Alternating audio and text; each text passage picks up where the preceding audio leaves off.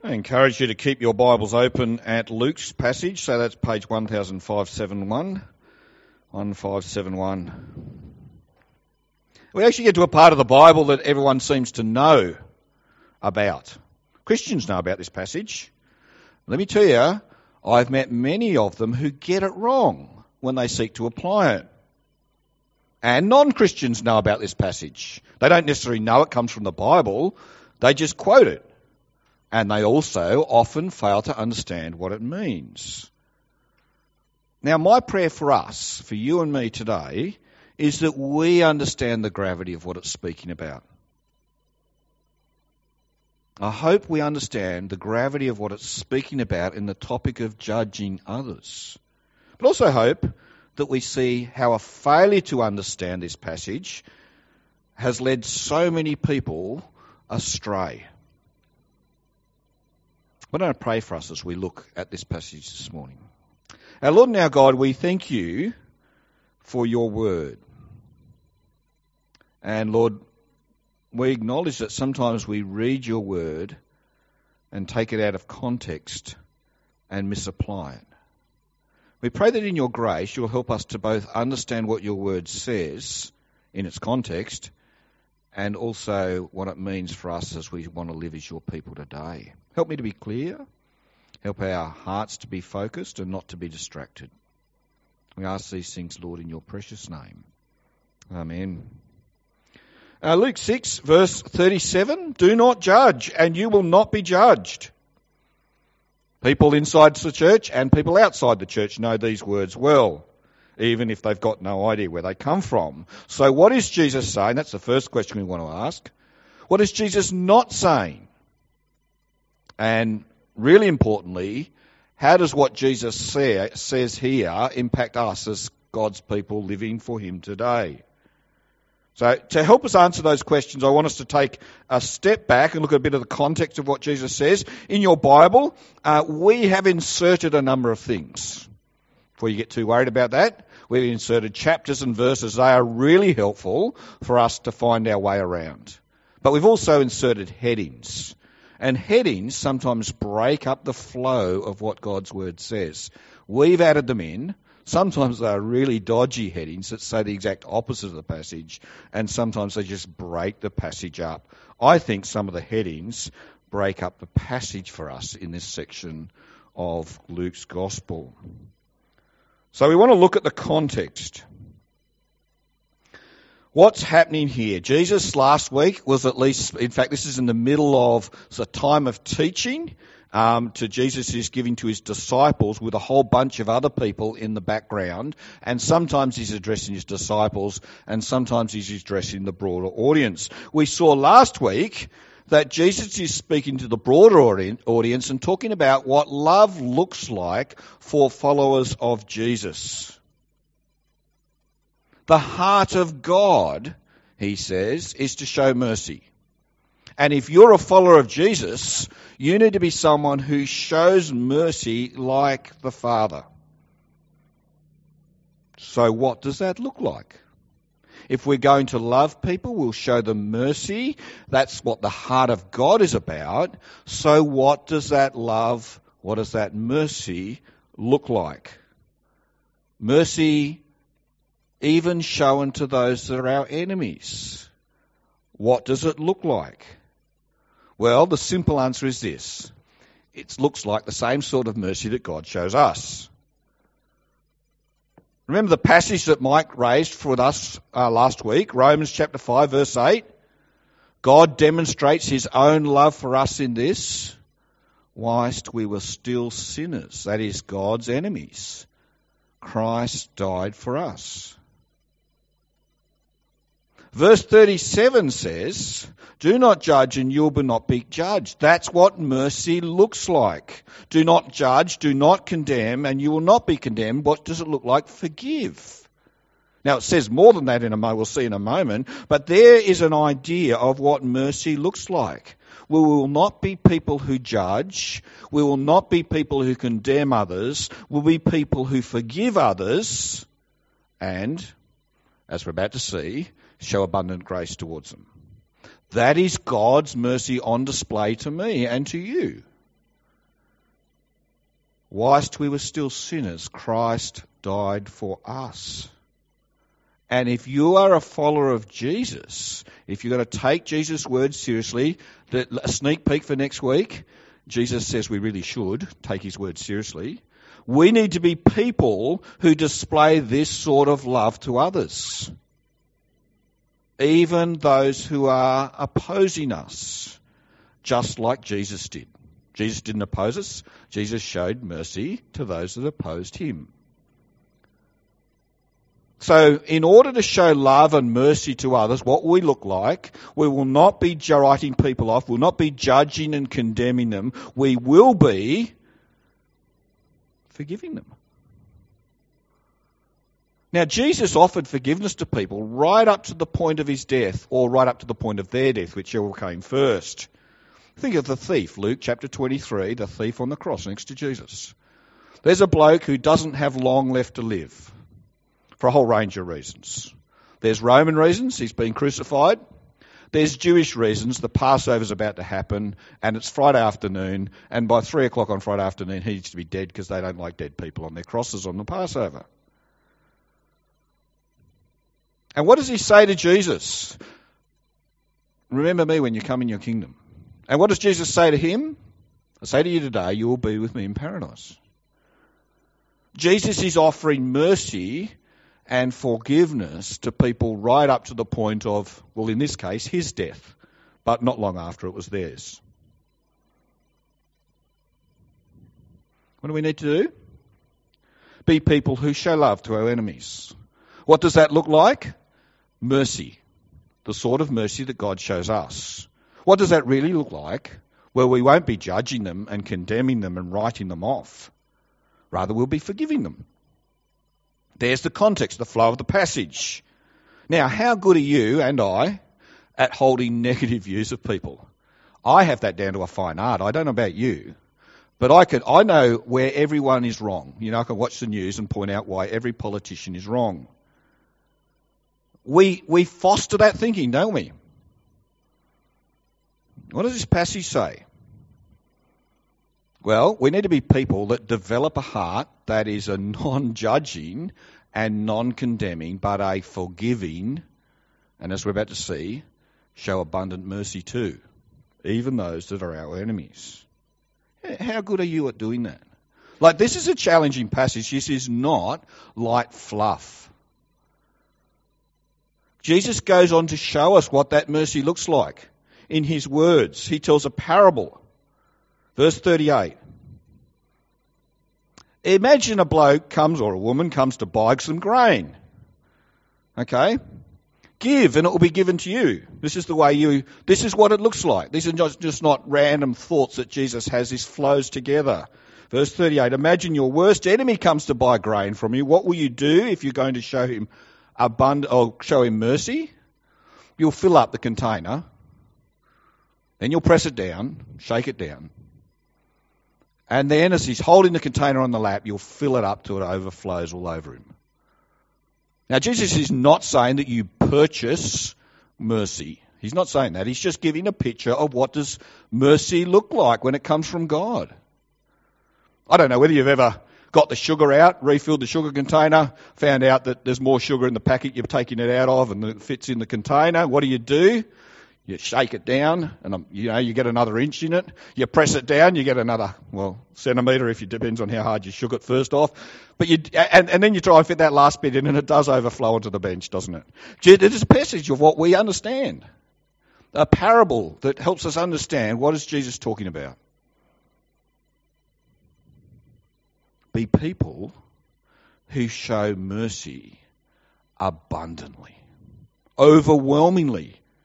Not just whatever fitted into the container, but overflowing onto their lap. And that is the heart of God. That is the heart of our God. Lavish, abundant grace, even to those that are our enemies. It's a pretty striking image, isn't it? Really easy to just hear it and like water off a duck's back. Think, oh yeah, I do that. And off we go. It's the exact opposite of developing a heart of condemning and judging those who are our enemies, writing them off as people outside the grace of God.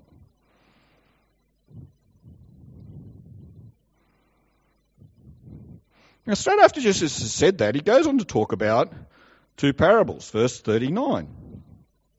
Can the blind lead the blind? Will they not both fall into a pit?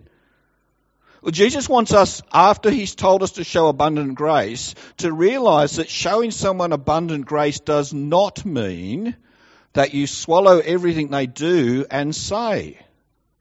It is not being gracious to just adopt in the worldview of those that are your enemies. You want to point them to Jesus. The blind cannot lead the blind. They'll fall into a pit. A student is not above his teacher. Now, Jesus is particularly focusing the attention of those listening on what the Pharisees are like. We're going to unpack some of this more next week, but there's a bit of a sneak peek into where it's going. Jesus is here saying in verse 39, saying you need to make a choice to the audience there. Who are you going to listen to? Jesus is making sure that the command that he's just given, that if you are people who are living in a God-honouring way, you will be people who do not judge, you'll be people who love your enemies, show the sort of abundant mercy that your Father shows, but you also at the same time don't lap up everything that your enemies show. Who are the enemies? The moralistic, legalistic, graceless Pharisees. Then he tells this really funny story that just points it out even more. You ever got the piece of sawdust in your own eye? Well, imagine asking someone to get it out of your eye if they've got a plank in theirs. You wouldn't do it, would you? It's a ludicrous story because they would never allow it to happen, yet this is what is happening when the Pharisees, the legalistic Pharisees, are saying, we can fix your problem, without noticing the fact they've got a plank in their own eye. Without a doubt, that's who's in mind. And yet, can I say, there is so much graceless legalism amongst God's people that it doesn't just apply to the Pharisees. The Pharisees have completely failed to see their own problem, and they pick up on the minute speck in the eyes of others. Mercy and grace in abundance, yes. Even to those that are your enemies. That's what kingdom living looks like. But kingdom living means that you will not just swallow everything that those who are your enemies are doing and saying. Let me tell you what Jesus is not saying. And it picks up onto some of the things I've said already. People quote the words, do not judge and you will not be judged. And they quote it given the idea that if I never say anything about any wrong thing that someone's thinking, saying or doing, then no one will be able to get me into trouble either. Jesus is not telling people to remain silent about false teaching. And how do we know that? Well, next week we're going to unpack a passage where Jesus says, look at what they do. Look at the character of the people teaching you. Look at the fruit they're producing. And to do that, you've got to actually discern, judge where people are at. And we're going to see next week that that's what we see in God's Word. And it's not just here, but throughout the Scriptures, the Word of God constantly says, do not teach what people's itching ears want to hear. Beware of the false teachers.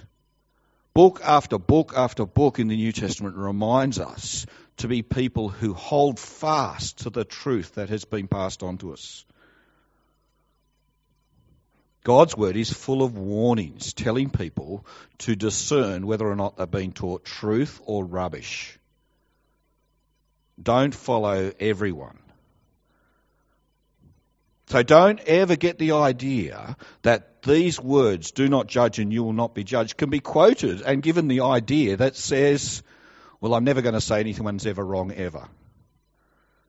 What about the wolves in sheep's clothing? That's what they love. There's another way you can misunderstand this passage. If you're not to judge those or judge people and you won't be judged, does that mean our legal system should be ignored or rejected by followers of Jesus? Is Jesus anti the legal system? I hope you see that the answer to that is pretty obvious. The answer is no. Now, how do we know that?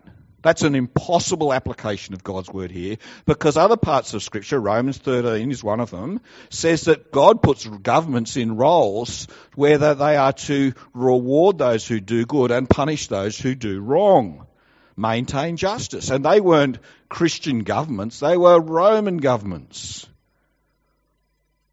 The role of the government is to, under God, maintain justice. Do they do it well?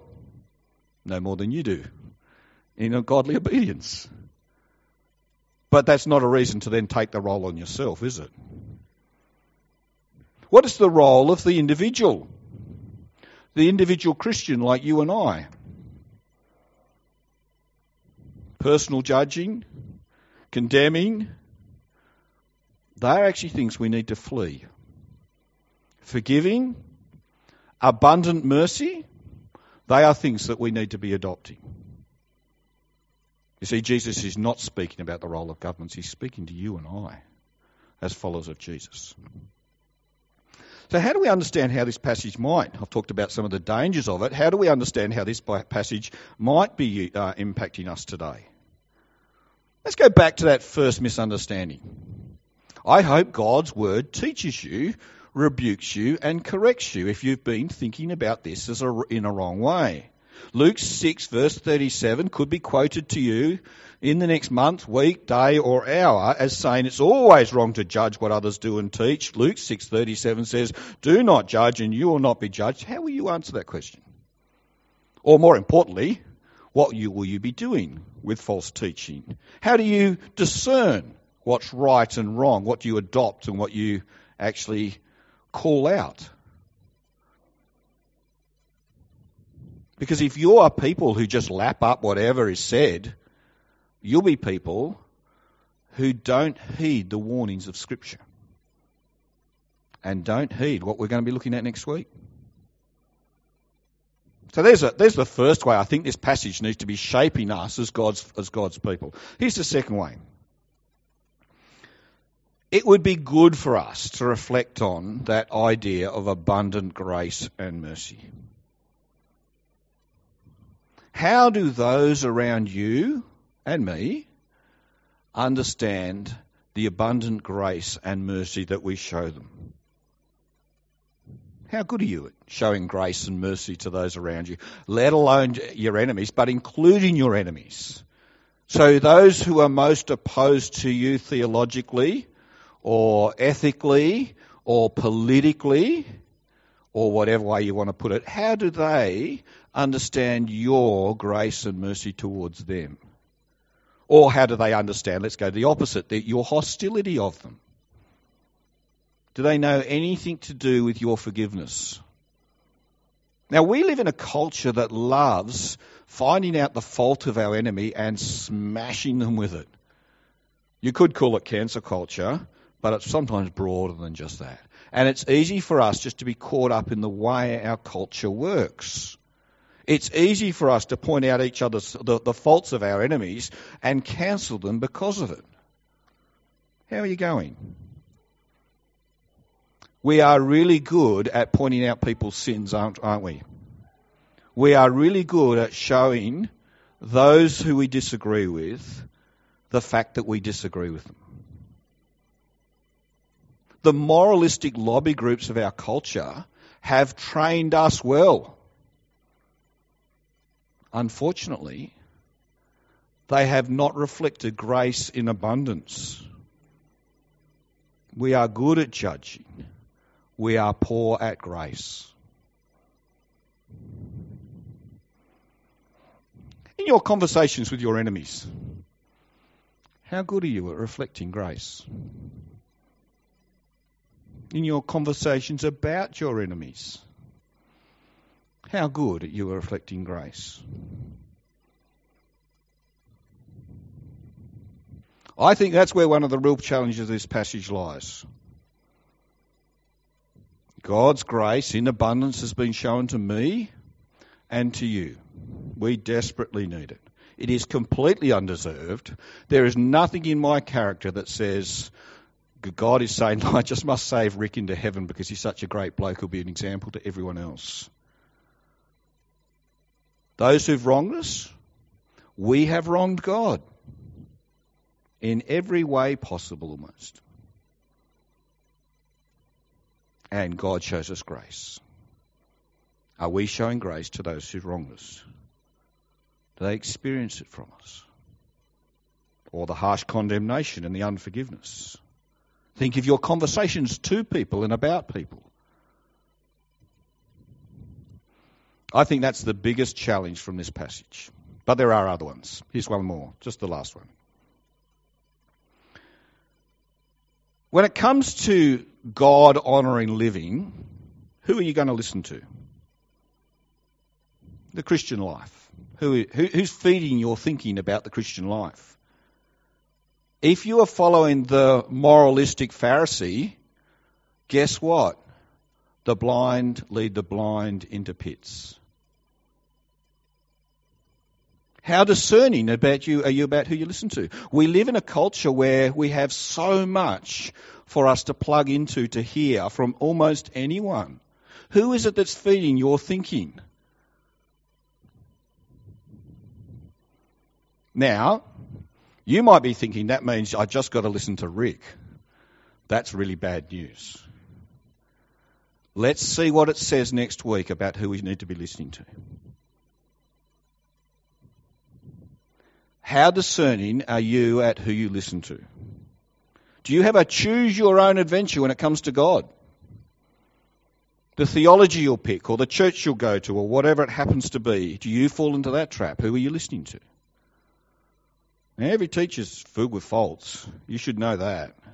You are filled with faults, and I am filled with faults. We have specks and planks. We'll see next week that there's only one teacher worthwhile listening to, but we'll also see that God uses flawed people like you and I to take the good news of Jesus, the message of the kingdom, to a world that desperately needs to know it.